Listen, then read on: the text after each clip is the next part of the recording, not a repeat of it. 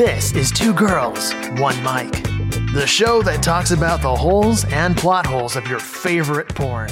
Welcome to Two Girls, One Mic, the porncast that really wants to believe in alien probes because that is our fetish, and I totally masturbated to it this morning. I'm your co-host, Yvette D'Entremont. Here's my lovely, not at all turned on by aliens, wink, co-host Alice Vaughn. Alice, how turned on are you by the thought of an alien invasion, if you know what I mean? Well, it depends on what species they are and what do they look like. Do we have alien species, like specific alien species that we're thinking of now? I think we are all thinking of like the Roswell type aliens, you know, mouthless, tall, skinny, really pale, long fingers. Looks a lot like my ex's. I was just going to say, you're describing like the perfect woman. Like, is she in fashion? Who is she?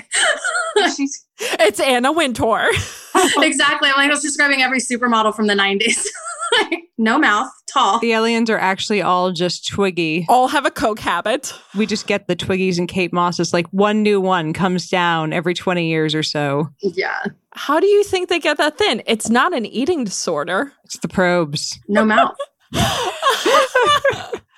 So that third voice you're hearing today is writer, comedian, adult performer, and makeup maven, Sovereign Sire. Hi. And I say makeup maven because your makeup is always on point. It was pretty epic at where we first met you. It was the XBiz Awards, yeah. I believe. Oh yeah, me and Ella made quite a spectacle when we walked the red carpet during the ceremony. There was a whole series of pictures of me just rolling around on the red carpet, like on all fours, doing my own photo shoot.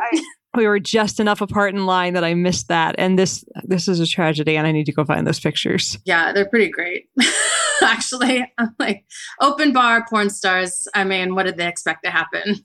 I got a little too, and this is weird for me of all people to say, I got too high at an event because it is damn near impossible for me to get too high, even on an edible. But this happened.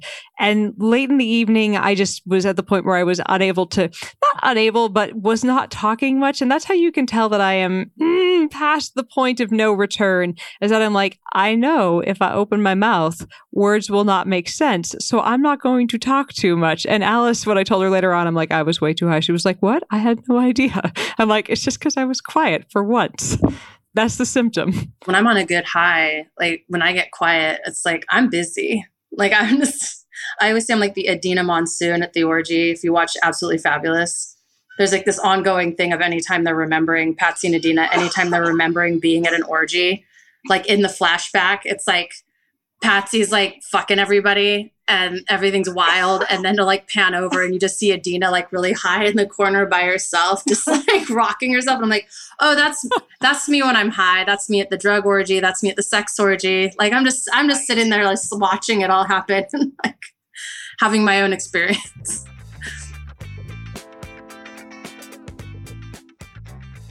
I recently got a fact checker because I got a column at Mel and I'm doing historical stuff. And I have a really good friend that I'm doing another project with that is an archaeologist and like a Rhodes Scholar. And I sent him my first piece. I'm doing this history of the strap-on. And he's like, oh, nice. I'm glad you sent this to me because I had to change literally everything. It's like all of your history, bad. And I was like, it was very humbling, but I was like, thank goodness I thought to fucking do it. You know what I mean? Like I was like, you know, just because like if you're a woman trying to be smart on the internet, you gotta know that everyone's gonna come for you. So you gotta like triple check everything because they're waiting for you to fuck up. I don't know if you're familiar with my writing at all, but I debunk assholes who are trying to sell bullshit. And that involves a lot of research. Like my pieces have involved one called Diet Coke is Not Killing You. And we had to research that very carefully to make sure that we weren't putting out incorrect information. I did one debunking chiropractic, did one going really hard after Gwyneth Paltrow. And these types of things, because we're going after industries and people who would rather not be debunked because they make their money off of nobody looking, peeking behind the curtain.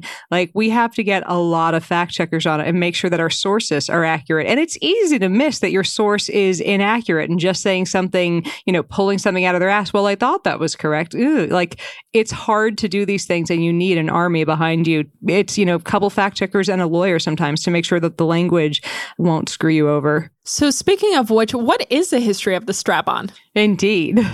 Well, I was doing the article because there's sort of strapping has become more popular than ever. Like recently in Men's Health magazine, like, I don't know, maybe 2 weeks ago, there was a whole thing about how to strap and all this kind, like how to get strapped. And I was like, in Men's Health, Nice. wow, like, let's talk about this. What? That progressive bastion. Yeah, I'm like, this is the keepers of masculinity, if they're writing about it. And I remember when the Broad City episode came out a few years ago, where one of the characters is in bed with the guy and he's asked if she wants to switch it up, and she thinks he means switch positions, and then he pulls out a strap on. And instead of being repulsed by it, she kind of gives into it with glee. And then the rest of the episode, she's sort of waxing philosophical about sort of what an amazing experience this was. So the column I'm doing is called Everything's Fucked. And the premise of it is that sort of every modern convention that we have around sex usually has like a long history behind it. We just don't realize it because every generation thinks they invented sex. So I decided to take on the strap-on. And so the thing is like, as long as people have existed, the dildo has been around. As long as people have been fucking, they've been trying to find different ways to do it. And so the article just takes you through these steps of the way strap-ons are used becomes very much a reflection of the culture surrounding it, which is kind of the overriding theory of my column itself, is that everything is sexual. Like everything is about the human drive to get laid, essentially. Like I always think if there's a Coen Brothers movie called Burn After Reading. Oh, I love that movie. So it's kind of a metaphor for what I'm talking about, which is you have the George Clooney character who's this sort of mysterious rapscallion kind of guy that we are following through the movie as like all of these spy government caper kind of cloak and dagger shit is going on. And the whole time he's sort of down in his basement working on something and we're not sure what it is. You know, it's like, is it the nuclear codes? Is it whatever? People are killed. There's all kinds of spy versus spy action going on. This whole series of events is kicked into gear all around sort of the behavior of this guy. And sort of at the end of the movie, he leads his lover down into the basement. You know, we're going to see like what this thing is that he's been building or working on or whatever. And it's a fucking bicycle powered dildo. And I remember watching that and going, that is the most apt metaphor for human society right there.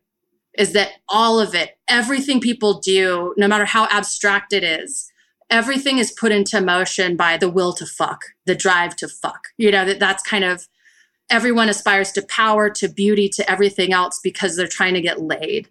And that can get abstracted like throughout the sophistication of a culture, but that is kind of the basic nugget of it. And so in talking about the strap-on, I kind of postulate that the reason it's become more popular now is because of the trans rights movement.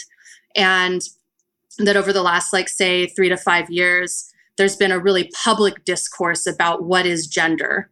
And that looks at gender as like there's gender, there's sex, and there's sexuality, which is a Venn diagram that has a lot of overlap, but not always. And so now we're more used to this idea of, you know, women that have penises. And when I was with trans women, say 10 years ago, it was very common in a sexual encounter, they wouldn't even want me to touch their penis or anything because it triggered a lot of dysphoria. Now, when I'm with trans women, there seems to be a lot more kind of ease about that. And I think that's just a reflection of that it's more accepted now that genitals aren't necessarily a determinant of sexuality or gender.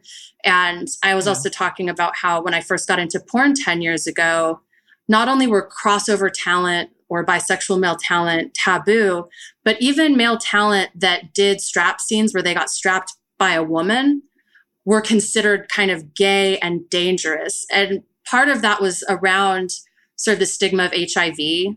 So like homophobia was couched in terms of safety and medicalization, but it was just homophobia. But the backup thing was like, well, they might bring AIDS in here. Like that was the front line, but that was really just a cover for a general cultural homophobia. And now like Michael Vegas has his site peghim.com and it's like wildly popular and it hasn't impacted his bookings or anything. I have a deep abiding love for Michael Vegas. Yeah. But so the article's just kind of talking about how people tend to think of sex as this place where we're free, but actually sex is the place where everything that's oppressing you kind of gets doubled down and reified. So these ideas about dominance and submission, and the man wears the penis, and if you strap on a dick, you become the man, or if you take the dick, you become a woman. All of that is reinforced when we fuck. And so I kind of draw a parallel between a greater acceptance of pegging and all of this kind of stuff having to do with more relaxed attitudes around that. Because in porn, it used to be even just like what fucking positions you were in could be gay. And gay was bad because gay was dangerous. I mean, it was like a layer cake. You know what I mean? It was sort of. And it's crazy because, as you mentioned, you got in 10 years ago. So, I mean, we're talking about 2010 to 2020 of even our mindset on certain positions, taking on certain meanings, which is insane. Well, like one of the ones I want to do is this whole thing about like eating ass. You know what I mean? It's that like, so I talk about pegging, taking into the pantheon, eating ass and like the millennial fucking sexual milieu, this disruptive practices is that even talking about eating ass or anything, like you never saw men getting their ass eaten in porn until recently. I remember like Blacked is hugely popular and very mainstream in a lot of ways. And I remember when they started showing girls like eating these guys' asses. And especially with Black culture and masculinity within Black culture, there's a lot of stuff that's really taboo around anything that might be considered gay. And that's so the article's talking about like even getting your ass eaten or like by a woman, it doesn't matter because the position you have to get in to do it is somehow perceived as gay, or because if you're on all fours or if you have your legs thrown back to make it easier for her to access your asshole to eat it, that's gay because that's what women do during sex. There's so many layers around sex and femininity and masculinity. What's also really interesting is within Black culture is that they tend to be more religious as a whole. So you have, for example, like Yvette and I are atheists. So you find actually it's very seldom to find actually atheists who are, African American, just because it's harder to come out because a lot of their culture is rooted within religion because of slavery. So like, I don't know. I would have to see the numbers. I don't know if that might be anecdotally true or if that's... I could be wrong. I'm going to guess there are as many Black people who do not believe or who aren't actively involved in a faith as white people, but just don't fucking tell their family about it because, I don't want to make grandma angry. I think in Black culture that church definitely plays more of a social role. Yeah. That's what I was trying to go for. So I think that for sure that there's more of a sense of like a moral police. And it's kind of like in Judaism, there are tons of Jews who don't believe and are still going to get their kid bar mitzvahed because that's what you do. It's much more of a social thing, at least with American Jews. I wasn't trying to imply, that, it has anything to do with them being Black. It has more to do with the religiosity of, the dominant submission culture. Then that might play into it. That's what I was wondering. Yeah, it'd be I'm sure there's been stuff written about that. And I think like we're finding now that there's all this scholarship that just has never been pushed into the fore, into the canon in school or anywhere else because of white supremacy. So there's an interesting thing I saw a while ago from a few of like there are a couple of Black people we actually know from atheist conventions, Victor Harris and Alex Jules, and I believe it was those two I've seen post about this article saying that originally slave masters would use religion partially as a way to control the slaves and tell them, this is your place, be subservient, it's what God wants, and they would use the Bible to justify this. And the flip side of that is slaves would find comfort, or they would find some amount of, I'm going to pray to get out of this. And that was something to cling on to. And there's kind of a dual thing that was happening there. And people stayed in those prayer and those religious structures after leaving. So what we're trying to say is there's a reason why there's a current social stigma to eating ass, and it goes back to slavery and religion. It really does. Like if you look at religion as a means of social control, you can go back to Caliban and the Witch. And I talk about Caliban and the Witch in my article about how after the plagues decimated the population, the aristocracy was out of workers. And so they contrived with the clergy to start dictating this message about go forth and multiply. And that, like what made you a woman and a good citizen was how many children you could produce and staying in the home, and that kind of rhetoric. And that sort of basically the rise of capitalism goes like lock and step with the rise of fears of witchcraft, because it was about sort of controlling and conscripting women's roles within the household, where they had been actually a lot more divergent and various before the Dark Ages. And then, of course, in slavery in France and in Spain, the colonial model was absolutely you wanted to convert, and then you taught a religion that said that everyone is born into their place and that you sought heaven in the afterlife, and that was determined by good works in this life and sort of knowing your station. So absolutely, it was a really effective means of controlling people. But just like then, it's like a lot of people converted in name only to survive. So they're like, sure, that's what we're doing now. Yeah, I'll pray to a cross instead of a pentagram, whatever you want. Right. But like over time, it does get lost. And yeah, I think that church is absolutely kind of a place where a lot of social norms are put into place, a sense of community, especially in a world that's kind of increasingly virtual and isolated and specialized. We're not all at the village well, drawing water at the same time anymore. So we have to create spaces in which we come together and agree on like our values and reaffirm what our values are. And just a fun story about epidemiology. The village well is where we first got our first taste of contact tracing in a cholera outbreak back in London. That is how epidemiology was born, was at a village well. Were the village people born at a village well? No. Well, they were born in the West Village. Nice. Please don't all convene at the village well. That's how coronavirus gets you. Yeah. No, I was researching that because me and Susie Q did an episode of Ill Repute on Typhoid Mary. And so I did a little bit of like a dive into sort of our understanding of germ theory and all of that stuff.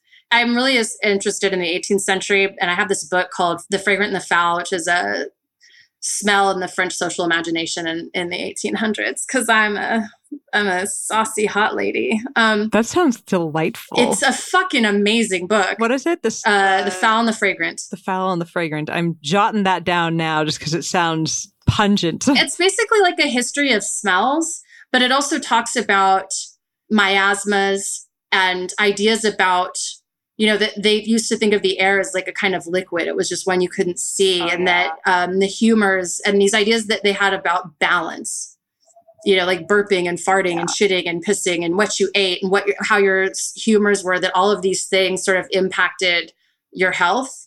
And because they didn't have sanitation or germ theory, they would have these open latrines and the miasmas. They were 200 years before we even thought about the lobotomy. They were 200 years before we were wrong about sticking picks in people's heads. Think about that. I think about all the things we've gotten wrong in my mother's lifetime about medicine. Thalidomide, ice pick lobotomy. We have fucked up so many things. We're going to keep fucking up too, don't worry.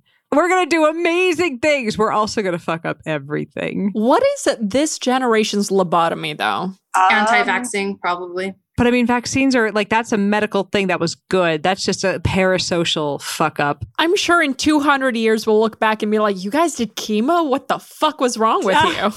Do you know how many people that fucked up afterwards? Like maybe it fucks up the sperm. Who knows? Yeah, we will have no idea. It'll probably be something around like hysterectomies. I think we're going to find out that those are actually probably a lot more dangerous.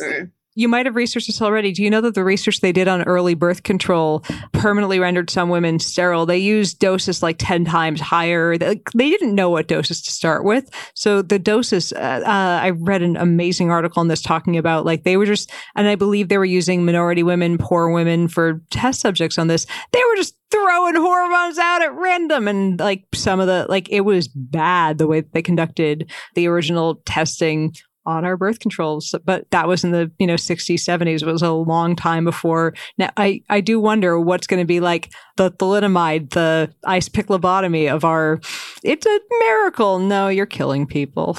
If you have an idea, write in. Let us know. info@2girlsonemic. I feel like it might also probably have to do something with like antidepressant medication or something like that. I feel like even just what they were prescribing. I just figured out what it's going to be. It's going to be opiates. Yeah. It's going to be OxyContin because we told people OxyContin was not addictive and then prescribed ass loads of it. And it's literally about as strong as heroin.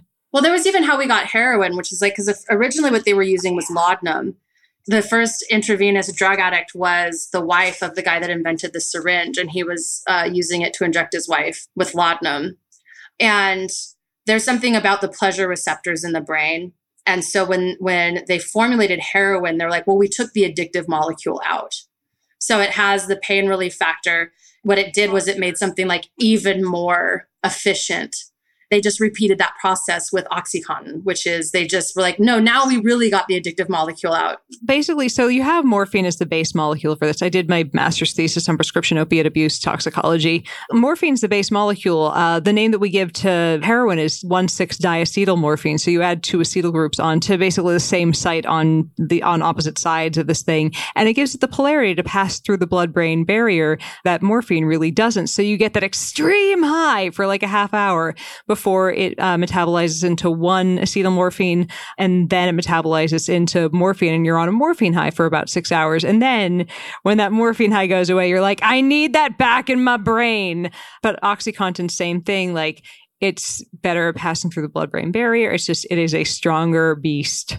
Well, I think what we're going to learn is that because I think the biggest push in medical science right now is pain management, because so many people are in pain because of capitalism and the work week and all of the other stuff. But I think what we're going to find is that it's not really about the chemical method of removing pain. I think what we're going to find out is that pain, there's like a psychological, somatic kind of response going on. There's cases of feral children that had been raised by wolves, and they would go out and like play in the snow, buck naked, and have like no sense of cold. And what they started to figure out, and a theory that's going around, is that pain is actually kind of like a learned response to a degree. That's why, like, the more accustomed you get to things like air conditioning, that responses of extreme cold or heat a lot of times are much more social in nature. And when they've done, all these things about people that have chronic pain, they were saying that, like, if you don't treat chronic pain, it's like your brain forms new neural pathways and it kind of learns to just always be in pain. I think it's going to be something around learning a different way to treat pain. Like, not to say pain doesn't exist, but that like perhaps what amplifies it or makes it as more horrible is actually kind of social shit, psychological stuff. Yeah, someone with a permanent headache on one side of my head, I'm going to go with pain is real, and different people have different thresholds and different capacity for handling it. But yeah, there are some people who will be able to better handle it. There are some things that can reduce or increase our tolerance for it. But pain is our body's way of telling us that something is going wrong. And sometimes you can have a nerve that can be cut or damaged that can tell you something's going wrong when it is not. And that's the thing that happened to me. So I was suicidal for years because of how bad it was. So yeah, it's not all psychological. No, I mean, I think pain is real, but I think that in terms of when we're looking at pain management, that I think that just throwing medication at it, that I think in the future, we're going to figure out that there's kind of like a triumvirate. There's some kind of like that there needs to be kind of like a cluster of therapies as opposed to like just one. The human brain is still so much of a mystery. I feel like it's sort of like the ocean. As much as we know, there's so much that we don't know about. Oh, yeah. We don't still totally understand how anesthesia works, and we use it all the time. So, and we keep people in a state that's kind of half dead to keep them alive. And we don't know if people feel pain while they're out.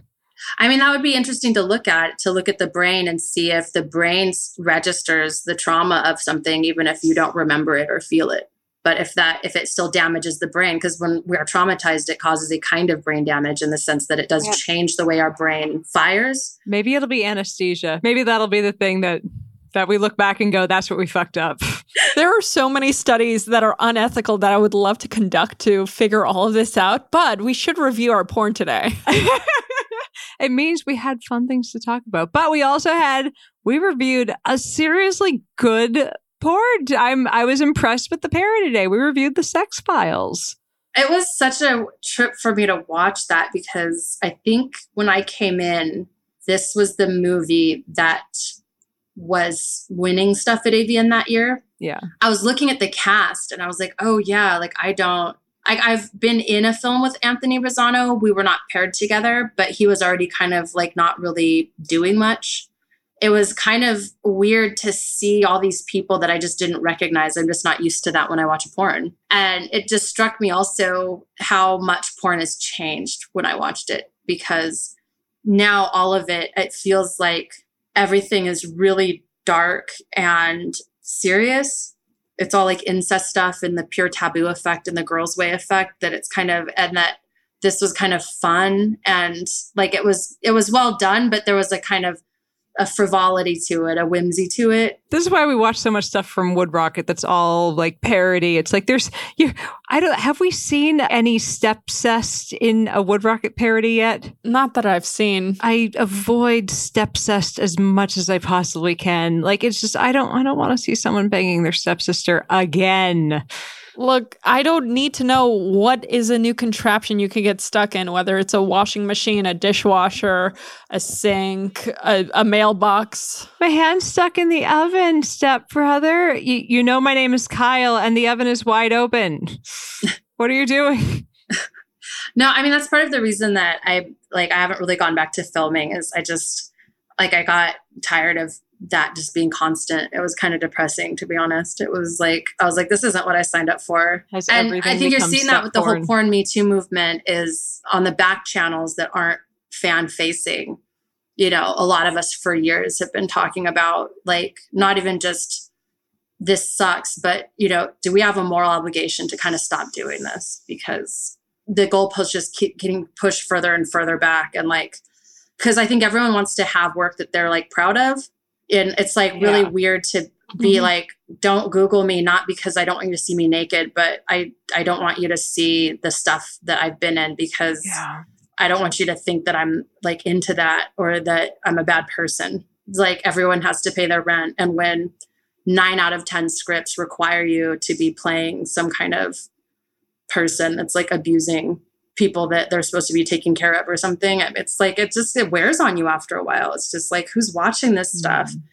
So it was just refreshing to watch something where everyone was a grown-up, no one was playing an underage child, you know, like that was cool, like because that never happens in adult anymore. Is it all like, I just turned 18, tee-hee? I've seen scripts for stuff where the person's playing like a foster kid and I'm like, you can't be 18 and be in the foster system. So that's what I mean by like, it just keeps getting like, or seeing people dressed as like cookie girls, they're in Girl Scout outfits. And I'm like, you can't, like a Girl Scout, you stop being a Girl Scout around 16 or 17. And even if they're saying on camera, this person's 18, like the thing that they're implying for the viewer is that they're younger. Like it's very nudge, nudge, wink, wink. And I think for me, I was like, after the second time I was handed a script like that, I just walked off set and said, I'll figure it out, but I'm not doing this anymore. Like I'll figure out something. And I think that's why you're seeing like a lot of my friends I'm talking to on back channels are just, you know, because of OnlyFans and ManyVids and stuff, they're like, I'm not going back. I don't want to. You know, one of my other girlfriends that we've had on the show told me she during lockdown, she's like, yeah, my OnlyFans is printing money right now. I don't think I want to go back to filming until I can get out of doing stepsister scenes again. Yeah, there's a lot of us that are just like, just because you can make it doesn't mean you should. And just because people buy it doesn't mean it's right. It's like, people are buying it because it's there. Like it's kind of lost the novelty now. Like people bought stuff with completely shaven bushes for a long time because that's what there was. Now there are bushes again. We can get away from the step sibling porn. We can get away from the creepy young porn. Look, porn set directors, there's enough writers that have a bachelor's in English in Starbucks. Just find one. Just one. They will write the best script for porn you've ever seen. And it won't have anything to do with step siblings, we promise. It's not about a lack of desire. I sit on sets and directors and writers and everyone says, I hate this. I'm so sorry. Let's just get this over with as quick as we can and get the fuck out of here. I believe it. What? It has to do with the algorithmization of porn and the corporation of porn. Oh. And it has to do with like the porn scripts are being written by, there's like 3 or 4 companies that run every website. And they have a group of neckbeards that sit there and they look at the algorithms, what people watch, what they stay on longest, what performers they like. And then they make a Frankenstein script, like get this person, and this person, have it set here, have it here, have them in these 5 positions for this amount of time. It's literally mapped out like that. directors aren't directors anymore. They are project managers. They're project coordinators. That's all they're doing. You know, they're given a list of like 5 people they can pick from to hire. Spill it. Like the people creating it want to make really cool, amazing stuff. And they don't want to have every theme have to be someone's being victimized or fucking overwhelmed or coerced. But they aren't the ones that are able to write the scripts. And if they want to keep their job, I mean, it is what it is. Like the Me Too movement that's happening, you're starting to see what I wrote an article about it, that because of the combination of quarantine and George Floyd and OnlyFans, like it was this perfect storm of people feeling that they were stuck at home. And so they had to get on their content game, and their content game was flourishing. And then George Floyd happened and all these protests happened. And people started to see that like by grouping together, they were actually starting to make changes happen. And I think it was just a matter of time before. And that's why now in my other industry in stand-up, you're seeing all of these girls suddenly go like, I'm fucking sick and tired of this shit. And I'm not going to do it anymore. So I think now behind the scenes, I know corporations are starting to look at changing stuff because enough big players, like a bunch of us performers got together and were like, listen, we have to do this together. And it has to be the heavy hitters. But like, we have to start having these conversations about racism in porn, the coercive stuff, sexual assault and harassment on set, and this sort of old buddy, like bro culture that has, you know, proliferated in porn forever because all the directors came in 20 years ago when porn was about, you know, having a fucking 24-hour party. And now it's a business, and girls are coming in not because they want to party and fuck everybody, but because they're there to make their money and go home and like live their lives. And so they don't want to be constantly coerced or, you know, hit on by these dudes that look like their fucking dad, you know? And these guys are in denial because they think they're still the hot up and coming like 20 something director. They don't realize that when an 18-year-old girl walks on set and she looks at you, you look like her parent. Like she doesn't want to fuck you, you know, like it's not fun for her. They're in denial. They don't get that.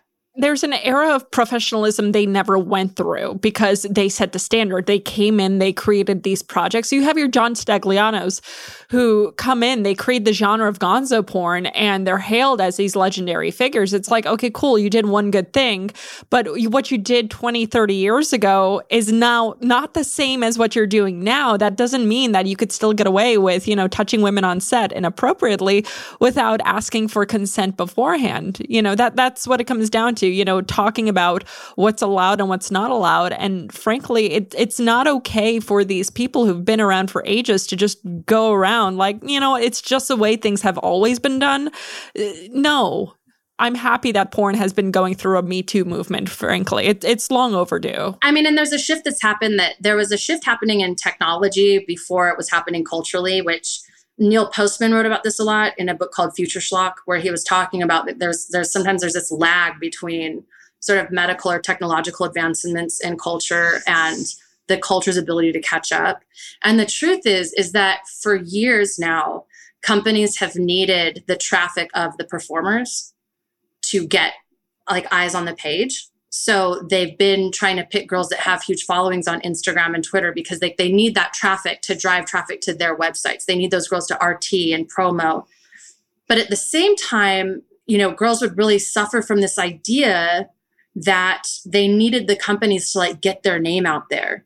So it's like the advancements hadn't caught up with the culture. And the culture was like that you just got in and everything was about you need to work for these big companies and get these box covers so that people know who you are. When the reality is, and OnlyFans really proved this, is that the majority of the top earners on OnlyFans are girls that have never stepped foot on a porn set. They're people that had big followings on Twitch, on Instagram, and on Twitter. And then they decided to start, you know, monetizing their nudes and leveraging it for like real capital. And I think girls started seeing that and they were like, wait. Alice is like, when do I open one? I would never be able to devote the time to editing video content. That is never going to happen.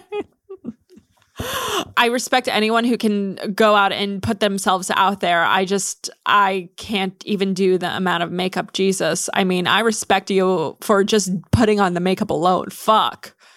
Like, I try watching a YouTube video and I'm like, I can't do this like 30 seconds in. Yeah. I give up. I mean, but the thing is the other thing that a lot of us learned on OnlyFans is that the fans don't even want that stuff. They just want you. They want to talk to you. They want candid stuff. They want whatever. So a lot of us are sitting at home going, I'm working half as hard. I get to be myself instead of some weird fucking brand. I don't have to put on appearances. I don't have to be in this agent provocateur lingerie and talking about how like I'm a sex goddess. I can literally be just out getting a Starbucks and then in my car, and then I'll something in my shower, or I might do like a strip tease, and then I'll sit in messages and just talk to you. And like, I'll post pictures of me without makeup, and they love it. They don't care. I go live while I'm like giving my dog a bath and just talk. And they're like, they're paying for and enjoying like the intimacy and getting to know you and get to feel close to you, you know, and that's kind of, the consumer has changed. You know, the modern consumer wants to know that their porn is sort of ethically sourced. They want to feel sure that the person is having a good time. If you can make the path between money and the girl or the content creator as short as possible, that's what the consumer wants, whether it's Patreon. Like I have a Patreon. I'm making money on my Patreon because I have a poetry project right now, 100 Poems in Solitude, where I'm writing like a poem a night, a different form every night. And I give myself 2 hours to do it. And I do like a reading and I do the poem. And I have a bunch of subscribers for that and for the podcast. And because they want to give the money directly, you know? And so a friend was like, what are you going to do when you're done with the poems? I was like, I'm going to self-publish them and sell them on Big Cartel, because why do I give a shit about going through a publisher? Like, I don't care whether or not you can buy my books in a bookstore. Like, you can order them online. I'm going to actually make more money and see more money by directly marketing to my fans. And I think a lot of creators are still trying to catch up to that model, because they're still caught up in the old societal model created by gatekeepers that says there's some level of prestige by having this or that, you know, and that's just not true anymore. And it's the same thing with girls that used to want to be contract girls or on the box cover. I'm like, that's old school. That's the old way. Like, we're not doing that anymore. That doesn't mean anything anymore. You can have all the box covers you want. It doesn't mean anything. So speaking of box cover, let's get back to this porn. Oh, sure. So as you mentioned before, you know, this was back in 2009, and you're right, it did win some awards.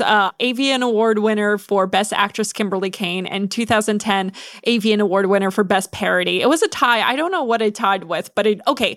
So I grew up on The X-Files, probably, but I love this film. I felt like it had not only the look and feel of an X-Files film, but it flowed right. Yeah, it captured the right kind of chemistry between Scully and Mulder. It kept their name. Like, I was surprised that they kept their names as just Scully and Mulder. Like, that one could have gone either way. It had the good feel of a paranormal. Like, they fleshed out that paranormal activity into something sexual very well. Like, this worked as a porno and an X-Files episode.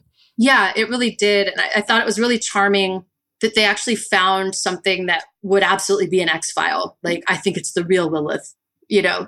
They picked, instead of being like, it's aliens fucking us, they made it like a Creature of the Week kind of episode instead of a conspiracy episode. Yeah, like, I was actually curious how this thing was going to work out, instead of just being like, oh, it's probes. Right. Like, but they did manage to get anal into the first scene. I love that it was their boss, and like, we're watching kind of dirty old man. Like, I love that we're watching kind of paunchy older guy banging the secretary. Like, and that was the first sex scene. I was like, diversity in body types. That's what I want in porn. I want dad bod. I've never watched a feature all the way through before. So I was like, oh, these are horrible. Because the sex has no, like, you could just see where it's like, oh yeah, this is like, you know. This is where we're doing this position. Yeah. Now we're doing this. I kind of didn't like that he popped in her mouth with the Scully Mulder thing. I was like, that would have been a cream pie. What? Right. They love each other. He would have come inside. It's just like that kind of took me out of it. I was like, that's not in character. Thankfully, that was at the very end. But so just to recap really quick, if you've never watched The X-Files, so I would like to describe it as the anti-Scooby-Doo, because in Scooby-Doo, you always find that there's a real person at the end of some sort of mythological idea of, it might be a ghost, it might be the boogeyman. It's like, no, it's Mr. Jenkins. In this, it's like, it's an old man trying to blame the millennials. That's what it always is. Whereas in The X-Files, it's like, no, we thought it was the old man, but it's actually some sort of supernatural entity. with X-Files, the entire plot is really around Special Agents Fox Mulder and Dana Scully. Mulder is a talented profiler and a huge believer in the supernatural. Scully, she is the STEM figure. And frankly, at the time, she was the only female STEM figure on TV. You know, you didn't have Bones. You didn't have really anyone else who was this prominent female scientist in the 90s on television who was like a Dana Scully. I think you had ER had some characters because I feel like that was the time of the medical drama, which kind of makes sense that they made her a doctor because it was sort of like there was the two big things were medical procedurals and police procedurals. And X-Files kind of hit that sweet spot of kind of combining the police procedural with the medical procedural and then adding the sci-fi element, which always has kind of the cult following. I stand corrected. Never forget, we had Mrs. Frizzle and the Magic School Bus. So, hey, where do you think I got most of my wardrobe idea from? I have a collection of science dresses and a jacket with the periodic table on it. So an X-File was essentially a case that was deemed unsolvable or given minimal priority status by the FBI. And they were transferred to this division because they were more or less unexplained phenomenon, fringe pseudoscientific theories. The X-Files, it was huge. I mean, we were talking about, at this point, it's now, because they've rebooted it, 11 seasons, I think 2 films at this point. I mean, it was also crazy that they even had action figures of this TV show because, you know, you did have like action figures of like characters from Frasier. What kid would play with those? That would be the weirdest kid ever that would play with the action figures from, that would be, you know who would play with that? Young Sheldon. It coincided, I think, too, with the .com boom and the rise of the internet in everyone's homes. It was also coinciding with this kind of this moment, the beginning of the information age, where people were going on chat rooms and message boards, and suddenly they were having access to this kind of stuff. And that's where you first started to see a lot of these sort of, which is reflected in the lone gunman characters in the show, kind of represented this sort of countercultural moment that was going on. You had movies like Hackers, you know, where it's like the older generation was trying to make sense of this new generation that was like really tech savvy and kind of on the cutting edge. And they seemed to live in a completely different world because they were able to hack into things and leak big information. And you had like white hat, like hackers going in and doing this kind of, you know, the first version of Anonymous going on. And so I think it coincided with this sort of shift in the culture where there was this idea that there were like top secret files and things that could be leaked and now people could access them. And there was this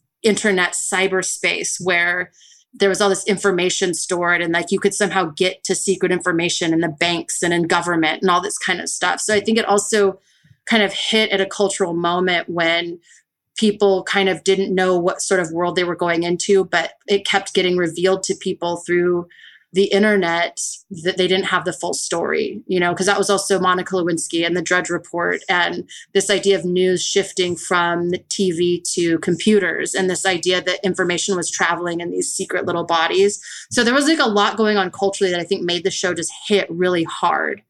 I think like the appeal of it was this kind of this idea that the whole world had been discovered. And there was also this desire to feel like the world was still mysterious because it felt like it had kind of been conquered also. So the monster of the week it appealed to people's desires to retreat into a time when everything wasn't kind of discovered and determined and known. Yeah, so I'm I think House of Cards is our show of that day because it just corresponds with every nutty, horrible thing that's happening on the planet at the exact time. Oh, you think it's going to be this bad this week? We're going to make it worse. And then reality is worse than that. Yeah. Whereas the writers of 2020, they can't commit to a plot line. I mean, we started with impeachments. Now we're at murder hornets. Who knows where it's going to go? Sodomy geese. I'm waiting for the sodomy geese. I mean, can you imagine if 20 years ago, the government said, yeah, those are UFOs? I mean, people would have lost their minds. It happened this year and no one even fucking noticed. They dropped that knowledge and they were like, yeah, 6 months from now, like when they announced that there's a vaccine and people are like, okay, we have time to go to like sift through the news from the last year. Someone's going to be like, wait, aliens? Aliens? So I'm a talking head on a show on the Weather Channel called Weird Earth, and you better fucking believe that's going to be some of the footage we go over next season. I hope we get a vaccine that soon. There are 5 companies that are already in phase 2 trials. I believe they did phase 1 is very small, is like 30 people. Phase 2 is like 600. Phase 3 is 3 to 10,000. And they're trying to like bust through phase 2 really quickly. And here's the thing. More than likely, we're going to have multiple vaccines for this. And when I say, like, I think it's 3 to 5 companies that are moving ahead fairly quickly on it. And we're going to have more than one. And these are the companies that are already starting to pump money into manufacturing these vaccines so that on day one, when they have approval, they will have supply ready to go. But they're also just going to take the financial loss if the vaccine isn't approved. And they're like, we're about 80% sure this is going to work, but that 20%, this is too important not to rush. If it gets approved and people are like, I don't believe it because it was rushed, I'll be like, I will be the first one to offer my arm for that injection. If it gets approved, I will take it. How long do you think it will take? I think minimum, and if nothing goes wrong, nothing whatsoever, it might be available. Again, nothing goes wrong. The earliest will be spring. I will be surprised if it's that early. It could also take 4 years. I'll also be surprised if it takes that long. But I think just given how many companies are going at this like a rabid pit bull on a pork chop, I think that we're going to see something available under 2 years. But again, could be wrong. Nobody knows. Like the scariest thing that could happen, and we're already seeing some mutations that are changing its contagiousness level slightly. Don't get nervous. But the worst thing that could happen is this could mutate in a significant way that makes researchers have to change the way that they're working on a vaccine. That's the scariest thing that could happen in all this. Or it could mutate in a way that makes it more deadly. And that's what made the second wave of the Spanish flu much more intense, much more fatal. It was bad in the spring, but then the second wave of a mutated strain showed up. So let's hope that doesn't happen. Let's keep, right now, things are in states that opened up prematurely. Things are bad. Please keep socially distancing as much as is feasible and wearing your masks. If you want to visit friends and go to a restaurant, please go to an outdoor dining facility and sit 6 feet away from each other at your tables if possible. Get a round table, sit on the opposite sides. Don't be dumb. My mom's a nurse and she was in the COVID ward, and she was like, they're cycling people out every 2 weeks just because they're getting PTSD. Like the healthcare workers, they're floating them around because it's too stressful. Holy shit. You know what I mean? She's a NICU nurse and they floated her in for a week, and she was like, get me the fuck out of here. I can't, just the chaos of it and the death and she's like, they've got everyone on ventilators, and where it likes to get real, it likes a moist, warm thing. You gotta, when you intubate people, you gotta do a lot of lubricating of their throat to get that in there. So you're creating an environment where it's actually easier for it to grow. And then you have to, she's like, it's just, there's so many things where if one person misses a step, it can be fatal to the next person. And extubating, taking it out when they're getting better, or if you need to do another procedure to them, when you extubate, it just spews coronavirus out into the air. It's a very high risk procedure when you're working with ventilators. So it had to have been scary just to work in there and just pray every day that it's not her day to be in contact with it. Yeah. So speaking of dead bodies, we have a couple people who are murdered. So getting back to the porn, you have several men who are murdered and their bodies are defiled with occult symbols. And Mulder and Scully are on the case. So where should we begin, ladies? I mean, we have the opening scene where Skinner gets nailed. I thought it was interesting as a porn performer when I was watching this. It was really interesting because today they wouldn't be able to make this because of blood and violence stuff, because the corporatization of porn. It's okay to fuck your stepchildren now, but you can't choke someone for real. Dana Vespoli is my best friend and she likes to work in the horror porn genre. That's kind of her milieu and what she likes to do. And she made some really amazing movies for Evil Angel when she was directing there. If you get a chance to check them out, just any Dana Vespoli movie out of Evil Angel that is a feature, really fucking solid, strong stuff. And there was blood and murder. But when she was working for Sweetheart and other places, and what's happened over the last, say, 5 years, is there's so much stuff around CC Bill and violence and whatever, that any kind of blood, like you can't see any kind of violence associated with anything can't be in a porno. So it was weird watching it. So I was like, they couldn't make this today because that made me realize something. We watched The Walking Dead parody porn, and in order to kill the zombies, they had to swallow your cum. So maybe that's why they use that for a plot device. It wouldn't surprise me. And it was interesting because I was watching, I was like, this is kind of amazing that there's a porno and you're also watching an autopsy. Yeah, there was an absolute autopsy scene later on of Evan Stone. Yeah. She reached in and took Evan Stone's heart. Not the first time. There's really something about kind of sex and death. I mean, I think that's part of the reason that we like horror, and especially when we're teenagers, is that horror is the kind of porn we're allowed to watch. It performs the same function. You know what I mean? It's like it elevates your heart rate. It tugs at something. It gets your adrenaline going, and it tugs at something really kind of primitive and essential in our nature. So the fear of death and the desire to live and all that kind of stuff. When you look at old posters for horror movies from the 70s and 80s, there's always like a half naked woman, and then there's like some kind of menace going on. The horror genre is hella sexual. How many couples have sex and it leads to death? All of them, 100%. Don't have sex in horror movies. You'll never die. Stay the virgin. I was just watching a documentary called Scream Queen that was talking about Mark Patton, who was the star of Nightmare on Elm Street 2, which basically kind of ruined his career. There are these certain tropes in horror, right? So you have the final girl, and the final girl is sort of the virginal girl that makes it to the end, to the final level boss. And that in Nightmare on Elm Street 2, they did it as like a possession horror, kind of the horror of being possessed by evil. And so Mark Patton is the lead, and he's like a scream queen, but he's a boy.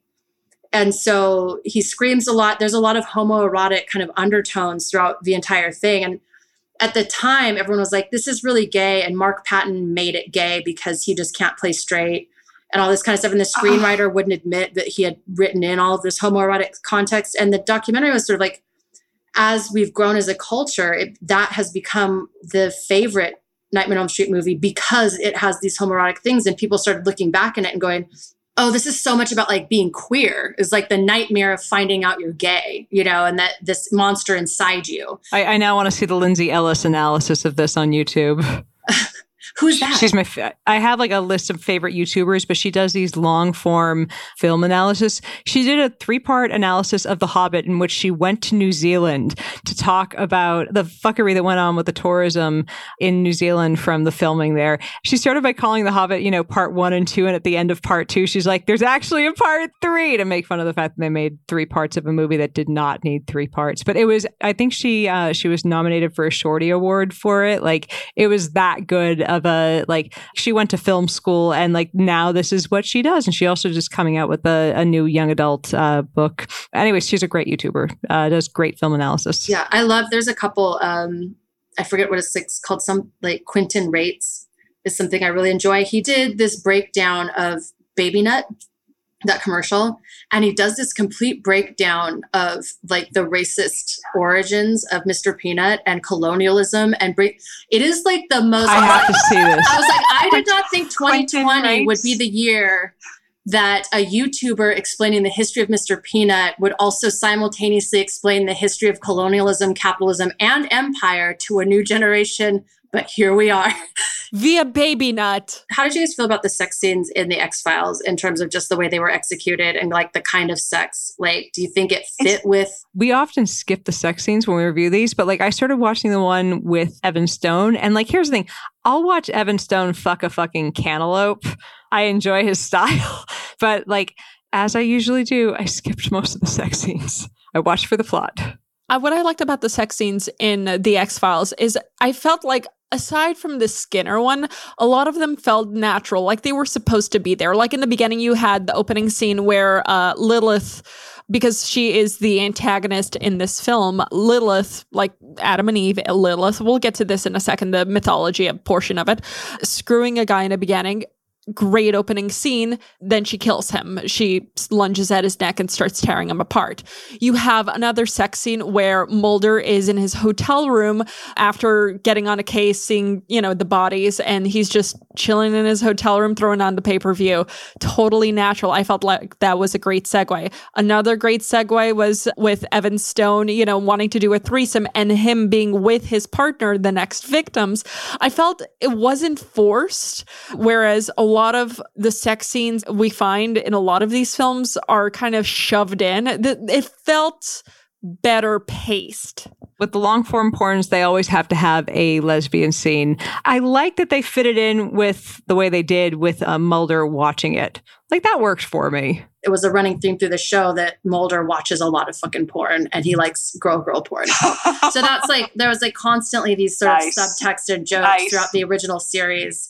That because it was yeah, of course, this is a guy that is lonely. So you as an X-Files fan, you approve of this execution. I was of course, that's what Mulder's doing, because they were constantly cutting to it was a nudge, nudge, wink, wink that Mulder had just been watching porn. And there are several times in the show where he would sort of make allusions to watching porn, and that it was kind of this is the single bachelor lifestyle, is this guy that solves these mysteries and watches porn because he can't connect with other people, but then he likes girl porn.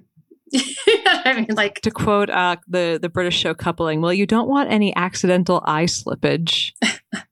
What I also appreciated is his in-depth knowledge of not only mythology but of sex magic. So let's talk about that for a second, because first magic. Off, I really appreciated the actual mythology that they had within this porn, because it was fairly accurate. Yeah. I was surprised. So the story, if you're not too familiar with Adam and Eve in the Bible, is that hypothetically Lilith was his first wife, but because she was unwilling to submit to Adam, she left Eden. And in the porn, we had a nice little twist where she wouldn't submit to missionary. I've heard that many times, though, in the telling of the story, that when I first told the story of Lilith, God, when I was a teenager, I was dating, I was a philosophy studies major, and he's oh yeah, she got kicked out of the garden because she wanted to be on top. That's in there. That's a first semester philosophy major for you. Yeah. But God sends 3 angels to get back Lilith, but fails. And it's all correct, actually, in this porn. You have Sinsnoli Semagnolef, I'm totally butchering the names, to retrieve them. And he's unable, they're all unable to get her. And of course, Lilith, she's kind of known to do a number of different things. Everything from, she's kind of like the creator of SIDS. So she steals, I'm not wrong, she steals children's lives in a night, yeah. The specter over the crib, kind of. But she's agreed not to kill the children who have the amulets of the names of any of the 3 angels. And in this porn, how they integrated is they have this one character, Andrew, who wears a pendant with the names of the 3 angels in Hebrew. That's the other part of it I thought was charming, was that instead of making it silly, they made it erotic. And when you're making a graphic porn, you can't be too erotic, because once you're depicting graphic sex, there's something that kind of removes nuance, or I thought they did a good job of building to, by the end of final sex scene with Scully and Mulder, I was kind of ready for it, excited for it. And I was oh, that they did a good job of being able to carry a reasonable amount of sexual tension for me, even despite the format.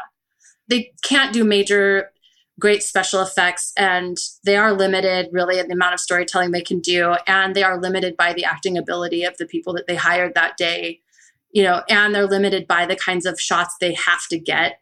Whereas if you look at a Catherine Breillat movie where there is graphic sex, but it's still shot cinematically, there's not a huge concern about getting penetration or getting certain positions or making sure it's a certain amount of time, which enables the tension and the eroticism of the sex to be maintained.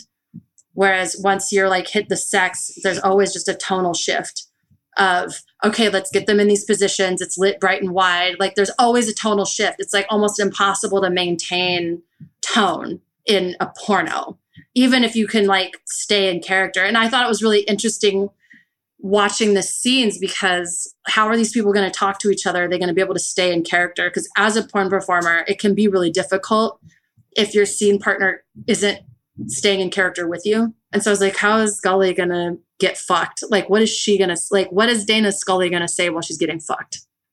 Is she going to say shit Kimberly Kane would say? Or, you know what I mean? Like, there's always that moment where it's like, are they going to be able to stay in character and say shit that their characters would say? This is why we'll trumpet it to the end of time. We love watching Tommy Pistol or Evan Stone because they say the fucking character when they are banging. I thought Anthony Rosano and Kimberly Kane did an awesome job in this. I mean, the fact that Kimberly Kane looked so much like Scully was just awesome. But quick tangent. So you were mentioning about how much that they can show and can't show. So I started going, of course, down a rabbit hole of sex magic, as I should. But it was interesting how they presented it in this film because they did it in a very occult way of like carving stuff onto the guy and chance and or witchcraft. Whereas I started going down the rabbit hole of, well, what can be classified as sex magic? And there are people where, and I can't make this up, where there's, first off, sex magic is kind of all over the place because there's so many different types of forms, but there's people who will integrate their orgasms or period blood into food. So I found this one recipe where a woman was suggesting utilizing her period blood in a spaghetti sauce, and I'm pretty sure that's not grandma's recipe. If you're gonna put that's actually very, very common. That goes back as far as time, that there's always been an understanding that semen and blood and spit are all very powerful things. And in a lot of ways, they're kind of just very diluted versions of each other. You know, spit is just clear blood at the end of the day. But like, in a lot of ways, like you see old spells, like midwife manual stuff, you know, take some of your period blood, put it on like a piece of fabric, and then like tuck it under your breast or something. And like the smell of it will make you more attractive to men. Yeah, blood rituals are nothing new. No, I mean, everything is driven by sex. And so the oldest spells were fucking love spells. I mean, that's like as old as time, love spells and fertility spells. I mean, that's what drives everything, is having that. And because they used to view women as having sort of the secret to childbirth, it was natural that like it was kind of upon them to, it was this belief that they just understood the mysteries of all that kind of stuff. You know what I mean? And like, incorporating blood and semen and all of that stuff. That's always been there. What I didn't know is that Aleister Crowley was so into sex witchcraft that he wrote 9 books on sex magic. And not only that, but I was unaware that he was this big deal. Well, not only that, but he was so hated that they actually dubbed him not only the wickedest man in the world by the English press. The British weekly John Bull, they titled a piece back in 1923 called "The Man We'd Like to Hang." Well, don't hold back on your thoughts on him, please. Jesus. I also found this weird conspiracy theory that Aleister Crowley had a mistress and the child was Barbara Bush, and, you know, therefore he is the grandfather of George Bush. There's no evidence to that. And especially since apparently he kept detailed records of all his sexual partners, you know, binders full of women, just a good Mitt Romney guy. Have you noticed, like, even with like the Crystalia thing, right? Where it was like, he somehow was keeping track of like which fans were in which city so that when he got there, right? And I've noticed a theme with sex addicts, or what, I don't really believe in sex addiction, but you know what I'm talking about. Yeah. They're amazing. They can keep like immaculate records. Cause I'm just imagining Crystalia like opening up a fucking spreadsheet. Going through North Dakota, like who on Twitter? And like, I just imagine him like clicking a button and a spreadsheet coming up with the Snapchat handles of like every girl he'd ever talked to or seen on Instagram that was like in South Dakota. And like that, sending that like, you up? How we gonna make out? Like just imagining him sending that. It's really funny that guys that are really into the sex stuff, they keep very detailed records. There was the other guy that had like the sex hotel. They made a documentary about him, but he like cut a hole in the ceiling of one of the rooms and would just go up there and watch, and like kept like these just immaculate records of like every single thing that he saw. And they ended up making a documentary because at one point he claimed that he witnessed a murder. Holy shit. And he didn't report it because he would have to report that he was doing this or whatever. And there's been a lot of controversy around whether or not they can like find, they have some idea that maybe it might have been this murder or that murder, but basically kind of like it wasn't a sex murder, but it was just, you know, like a couple and one was dealing drugs and couldn't find the money and thought the girl had hidden the money and they got in a fight and like he ended up strangling the girl and running or something. Like, well, thank God it wasn't a sex murder.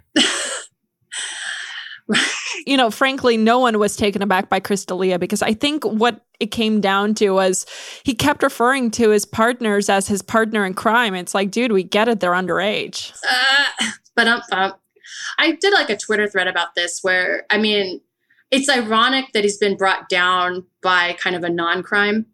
I don't think he was deliberately targeting minors because every time the girl mentions her age or something, like it stops. I think it was just reckless. But the bigger crime, I think, is it's like one thing if a fan seeks you out for sex. I mean, humans are going to human. Yeah. But if you're just trying to pass the time between, like the void between the gig and sleep, and so you just start randomly messaging your fans looking for someone that you're going to use and then throw away the next day, like you're trash. Like that's a trash thing to do because those are your people.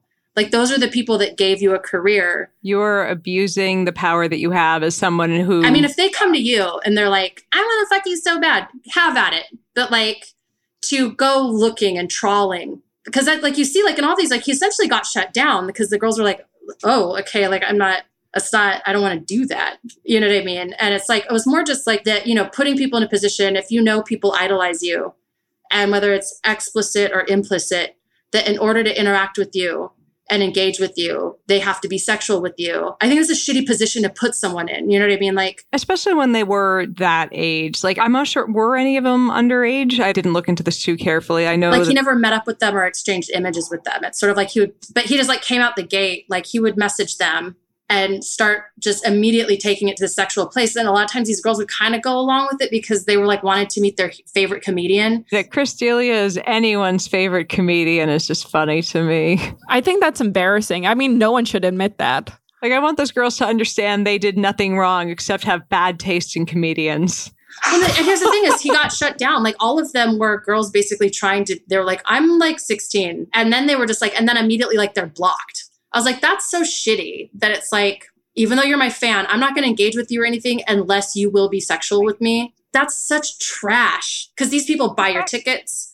They fucking give you a career. And what you're essentially saying their only worth is sex. So it's like they're building your value and you're just tearing theirs down. There is a clip of him, actually, I saw circulating on Reddit for a half a second where someone explained to him that Snapchat photos were not just temporary. And you could see the 3-second pause in his face of the, oh shit. Yeah. People can take pictures of those pictures. Or if you don't want it to say that was screenshotted, you can turn on screen record. And then the other person won't see that you've saved. Because like if you screenshot or save, like it'll send a message to the person saying, so-and-so just screenshotted this. But if you turn on like screen recording on your iPhone and open up the app and fuck around, they're not being told anything. Screen record is great. I don't know how to use it, so you guys will message me after the show. I'll send you the link to the app. To me, it's more like the principle of treating your fan base that way. It's like go on Tinder where someone is going to want to hook up with you because of mutual attraction, or go hire a sex worker where it's going to be an even exchange because you're going to give her money. The question is, did he want those girls because they looked young or because they were young? Because you can find a young looking 20-something-year-old that's a little more age appropriate if that's who you're attracted to physically. But like, it's also really fucking creepy that they were 16. That's why I say I think he was just reckless because I feel like clearly he has like some sex addiction issues because spreadsheets. I mean, come on. Like he's keeping track of who's where and who he's had contact with. This girl's like 3 years later, he's like remembers that I live here and is messaging me, right? I think that he probably was reckless and likes younger looking girls. But if 20 came forward out of, let's say, 2,000 fucking girls he hits up, those are just normal odds that you're gonna like not know. I think that he probably likes young looking girls. I don't think he was like, I'm going to get me a minor. I think it was just... He wasn't Epsteining it. Yeah, no, I think it was just like, just random chance. If you like girls that look 18 to 20, you know, and you're hitting up girls like 3 times a day, like just constantly on the prowl for the next conquest, getting 20 girls out of 2,000 over a 5-year period, to me is like completely reasonable that like those would be accidents. Like it just be like, because like I said, in every exchange, when the girl would say like, I'm this old, he would like stop the correspondence. So I don't think it was about him trying to deliberately like, but maybe it was. I don't want to excuse him either. It may very well be that that he cut it off because they said something and he was just hoping that they, you know what I mean? Like, yeah, there was one exchange where he was talking to a girl and he said, I'm in town. Can we meet up or can we hang out? And he asked specifically, can we make out? Which just seems like a thing that you ask a younger person, knowing that they're that much younger. It was weird to see a text in which he explicitly asked, can we make out? He did that to everybody. Like every girl in porn has like had an encounter with him. Not necessarily has fucked him, but like I met him. I never slept with him. But when he slid into my DMs, he used the same kind of language. Really? Yeah. Wow. So that's just like the way he talks, because part of his persona is that like he's kind of this like Peter Pan kind of silly boy in like, even though he's like a grown ass man. That's kind of part of his, that's like just part of his sort of persona. I'm silly and gangly and I don't drink or do anything. I just work out a lot and I'm silly comedian guy and I think women are dumb and I call my fans babies and like, you know what I mean? It's like, yeah, I get it. What self-hating woman has fucked him? I guess what it comes down to is when you move to LA to, learn how to access the city sex offender list, there's Megan's Law, the CBI registry, and the wall of the Comedy Store. It's turning out it's not wrong because then all this Jeff Ross stuff coming out and there's going to be more. Right. Who was it that was on the podcast with Rogan that said they'd had 20 girls blow them? Joey Diaz on stage. I'm like, why would you say that with a microphone in front of your face? I think he was making a joke because that's just how Joey is. I've met and interacted with Joey. Like his reputation is not that. I mean, and there's a whisper network. Do you know what I mean? Like Gotcha. We all know who to fucking not talk to or be alone with. We all know. And he's not one of those people.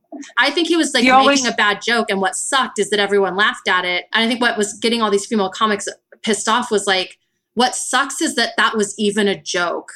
Yeah. It's not whether or not you were doing it. It's more just like, that's what you think of us. And that everyone's laughing I joked with about you. withholding work for blowjobs. Like, yeah. We don't get to joke about withholding, a spot on stage for cunnilingus. Like, that's not a thing that happens.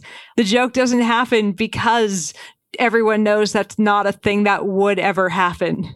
They get to make that joke because people know that that's a power structure that exists. Right. And that's the comedians were like, thanks for having like zero empathy for us. Like as coworkers, you should be like, that's fucking terrible that our peers like have to deal with that as like an extra layer of the job, And I think that's why all the outcry has been on Twitter is that all of us are just going, why are none of our male coworkers saying anything? Because some of them are trying to do it. Yeah. Or, you know what I mean? It's like, I'm kind of surprised the Jeff Ross stuff hasn't hit the media. Like, right? I had not heard about the Jeff Ross stuff. Maybe it's because I took 2 days and just binged Skyrim nonstop for the last 2 days. I'm developing a video game addiction. He supposedly, when he was like 30, dated a 15-year-old and she posted a ton of evidence. Whoa. She did like a series of Facebook videos. Photo evidence. Tickets for like comedy stuff. Pictures of her at work, like all of these things that basically saying that when she was 15 and she was interning for his agent or this comedy club, she came into contact with him. 15. They started a relationship and like her dad was all about it because he was like, my daughter's dating a famous comic. And like, so it's like she was failed by so many people like along the way. Do people even understand how young 15 is? No. You don't have rights to shit. You can't even have a learner's permit yet in most states. My God. Exactly. And so like it's come out and like that came out in October on Facebook and there were like 20 likes on the post. And then a comic, Pallavi, she found it and she put on Twitter, she was like, I don't know why no one is talking about this, but this girl has so much evidence. It's fucking crazy. And so she put on Twitter and it's slowly been blowing up. And like now it's starting to blow up. Like Perez Hilton finally did a thing.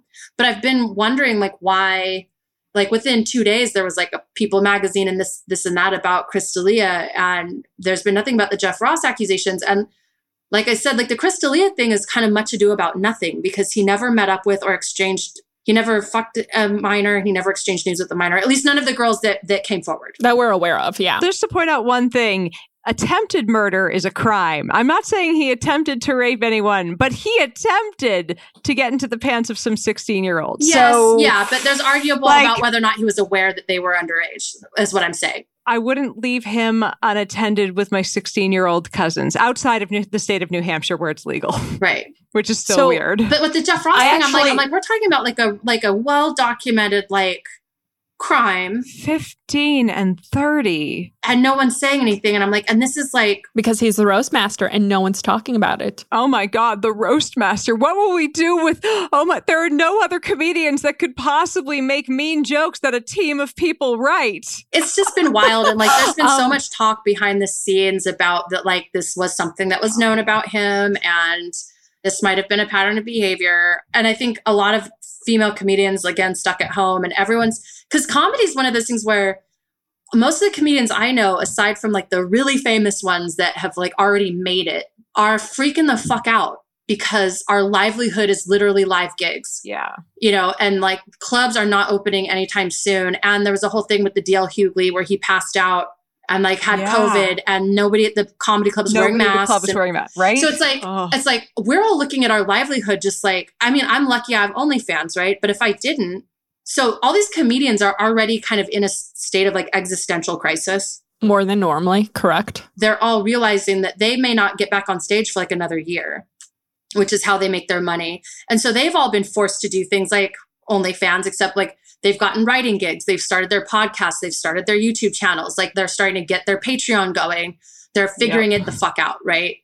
And I think, again, that's the reason why suddenly everyone feels empowered to say something, because everyone's like, oh, Jeff Ross might, if I say something, it might fuck with me. Like, I'm not going to do stand up for the next fucking year. So what the fuck is he going to keep from me? You know, I think people are also in that state of just like, I'm not even going to interact with these people for at least a year.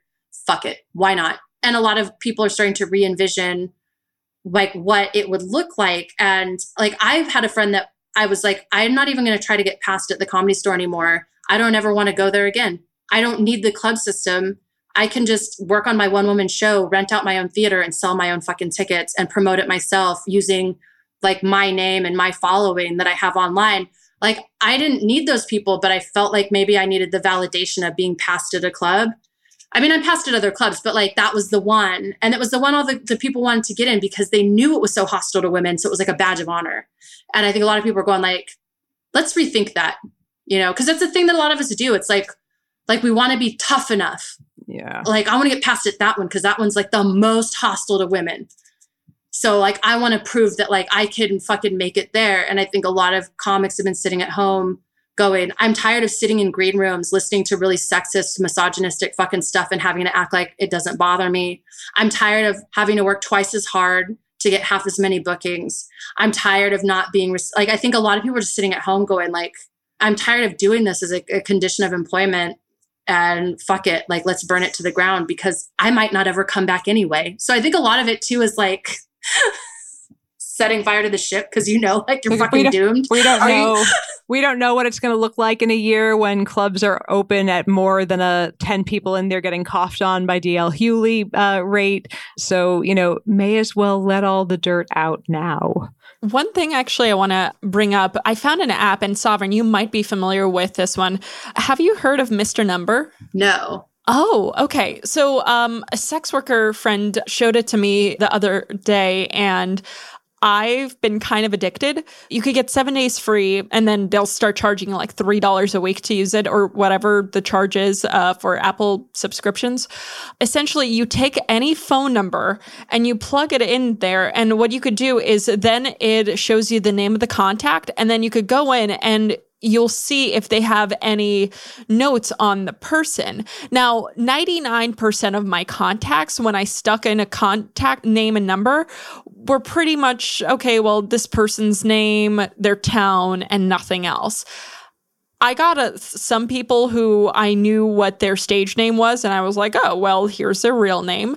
But then there were, I want to say, at least 1 or 2 contacts that you're actually able, if you're a sex worker, to write notes of what they're into, how they treat you, etc. Because what people will do is there's a function where you can report spam. And instead of just reporting spam, what that does is you can write a note to that person. So not only can you write things like, hey, they're a telemarketer, you can say, hey, he likes bareback. Okay. Oof. And people have been doing that. So I, of course, diligently downloaded and started inputting the names and numbers of all of my exes and ex-coworkers and bosses.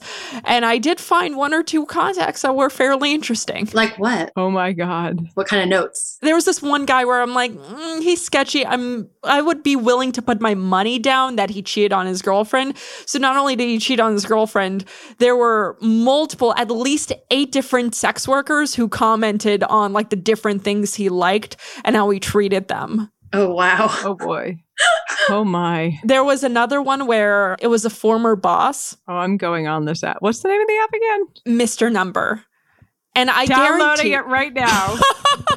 I guarantee any woman's name you'll put in is going to probably come up clean 99.9% of the time. But You know what would fix, like, what do we do in the comedy club? Only hire female bookers. You will have completely eliminated any fucking bias. Because they're still going to hire fucking dudes. They are still going to book dudes. But they're never going to ask anyone to blow them in exchange for a booking. Every comedy club should immediately switch and make their booker a woman. Problem fucking solved. Like, you're not going to have anybody feeling like they have to put up with shit. Because if I'm in the green room and people are saying really fucked up shit and it's a female booker, I can go walk over to her and be like, hey, sis, I get it, we're at a comedy club, but they're saying some pretty foul shit in there. You know, maybe if you could just come correct with them a little bit. And I would know that she wouldn't hold that against me. You know what I mean? Whereas like when it's a male booker in charge, like I got to worry that he's going to like not think it's my fault, but he's just going to stop booking me because I make it messy. yeah, because he'll look at you as a complainer. You're a problem. Or I have to guess. I'm like, is he cool or is he fucking not cool? Like I got to figure it out. It's very easy for people to say, well, you should just complain to management if someone makes you feel uncomfortable. But people don't talk about, well, what are the repercussions of complaining to management? Oh, I have felt that in my other in one of my industries before. I complained to management and then I outed the person publicly. And then I never got a speaking engagement in that industry again. Well, I mean, that's the thing is I was in my article about sort of porn's Me Too movement is that one of the benefits of quarantine is that a lot of people that had dreamed of going out on their own and being their own boss and doing whatever, like have started doing it because we have nothing but time and everything to lose, right? So it's like, and everything I come back to like, you know what would solve this problem? Universal basic income. Like if people knew they weren't going to starve, they would tolerate a lot less shit because they'd know that they weren't going to starve if they said something. But I think the real revolution is when everyone is basically an independent contractor because we outnumber them. You know, it's like once you get in the corporate structure, it just takes 1 or 2 people in the right place. And suddenly you have a group of people working in concert to exploit the most vulnerable. It doesn't take everybody. It's just got to be one bad person in booking, one bad person in HR, one shitty person that's a coworker. And like, you've got a conspiracy to fucking do whatever. Like, it's really easy to fall in line into that kind of a pattern. And I think as you see people just drifting away from corporate and making money doing their own shit and buying their own health insurance and their own fucking stuff, they're more inclined to just like walk away if shit doesn't turn out. You know what I mean? Like if they see shit going down they don't like, that's easier to walk away when you know you can just go get another client. So if anything, this discussion shows how much more that, you know, we need to support performers and as well as podcasts. So we have some Patrons to thank this week, as usual, for helping fuel the show and these types of conversations that we're having. And this week we want to thank Brent, Yalman Chen, Bonnie Hawkskull, Ken, Brad Leclerc, Alexandra Dees, Howard Lee, Stephen Jones, Reed Decker, Eris Knight, Falco Hyfing, David Bullock, Bob Cold, Sam Montuve, Mark Romer, Wendy Cornwall, Joshua Rice, Ryan Chambly, and many, many others. And if you want to become a patron yourself, hop on over to patreon.com/2girlsonemic or 2girlsonmic.com. And Sovereign, thank you so much for joining us today. I mean, guys, who cares if we didn't talk about the porn a lot? You learned something. Look, I didn't watch a lot of the X-Files when I was younger. I liked this one. This was a well, researched and put together. If you liked the X-Files and you want some good banging, A++, watch this porn. 5 stars. I'm just all about download Mr. Number. I already downloaded it, and that's my afternoon entertainment today. Is just I'm putting in everyone's number because there are so many famous people in my phone, Ephemeris. I have a few of those as well. I want to know. Oh, same. One thing, just be careful because I've been copying and pasting the numbers from my iPhone into Mr. Number. And there were one or two that I accidentally called in the dead of night and then afterwards blocked them because I thought, nope, don't want this person calling me back. So somebody called me today about an hour before the podcast and screamed at me that I needed to die because I was telemarketer scum. So apparently my number has been like used as a telemarketer number. So, and I'm like, sir, I'm a writer in California. Why would I have called you? You're mad at the wrong person. It's called Mr. Number Lookup. Is that it? Yeah. Okay. Yeah. So Sovereign, where can our fans find more of you? You can go to iwantsov.com to that's my OnlyFans. So if you want the not safe for work, grown up fun stuff, go to iwantsov.com. If you go to sovereignsire.net, that's all my other shit. So that's Ill Repute the podcast, my old podcast Observations. The archive is still there. When I'm doing stand-up, not for the next year. Also, I am now writing for melmagazine.com. So you can go to Mel Magazine and I've got some future articles up and my first column is going up in the next few days if they decide that they like it. And if that goes well, then I will be a featured monthly columnist there. So yay. It's awesome. Yvette, where can our listeners find more of you? You can find me at the SciBabe on Twitter and Instagram and at facebook.com/SciBabe, where I am sciencey and snarky and doing, of course, a weekly Facebook Live on Friday afternoon at 5 p.m. Pacific time, because I don't know what time zone I live in. Alice, where can our listeners find you and more of the podcast? Guys, you can find all of the podcast at all the places on Instagram, Facebook, Twitter at TGOM Podcast. Of course, tell all of your friends, your family, your X-Files fandom group. Let's see, where else can people, if you have a World of Warcraft chat you're in, if you do any role play on a weekly basis, let your teammates know. Let your circle of mage friends know. They need to know. If you have friends who you talk about Skyrim strategy with, tell your fellow Dragonborn. Let them know about Two Girls One Mic, as well as twogirlsonemic.com. Yeah, you guys can find everything linked out there. You guys can find me, Alice, at Rational Blonde on Twitter. But you can also find us here next week. So thanks for joining us. Bye-bye. Bye-bye. Bye.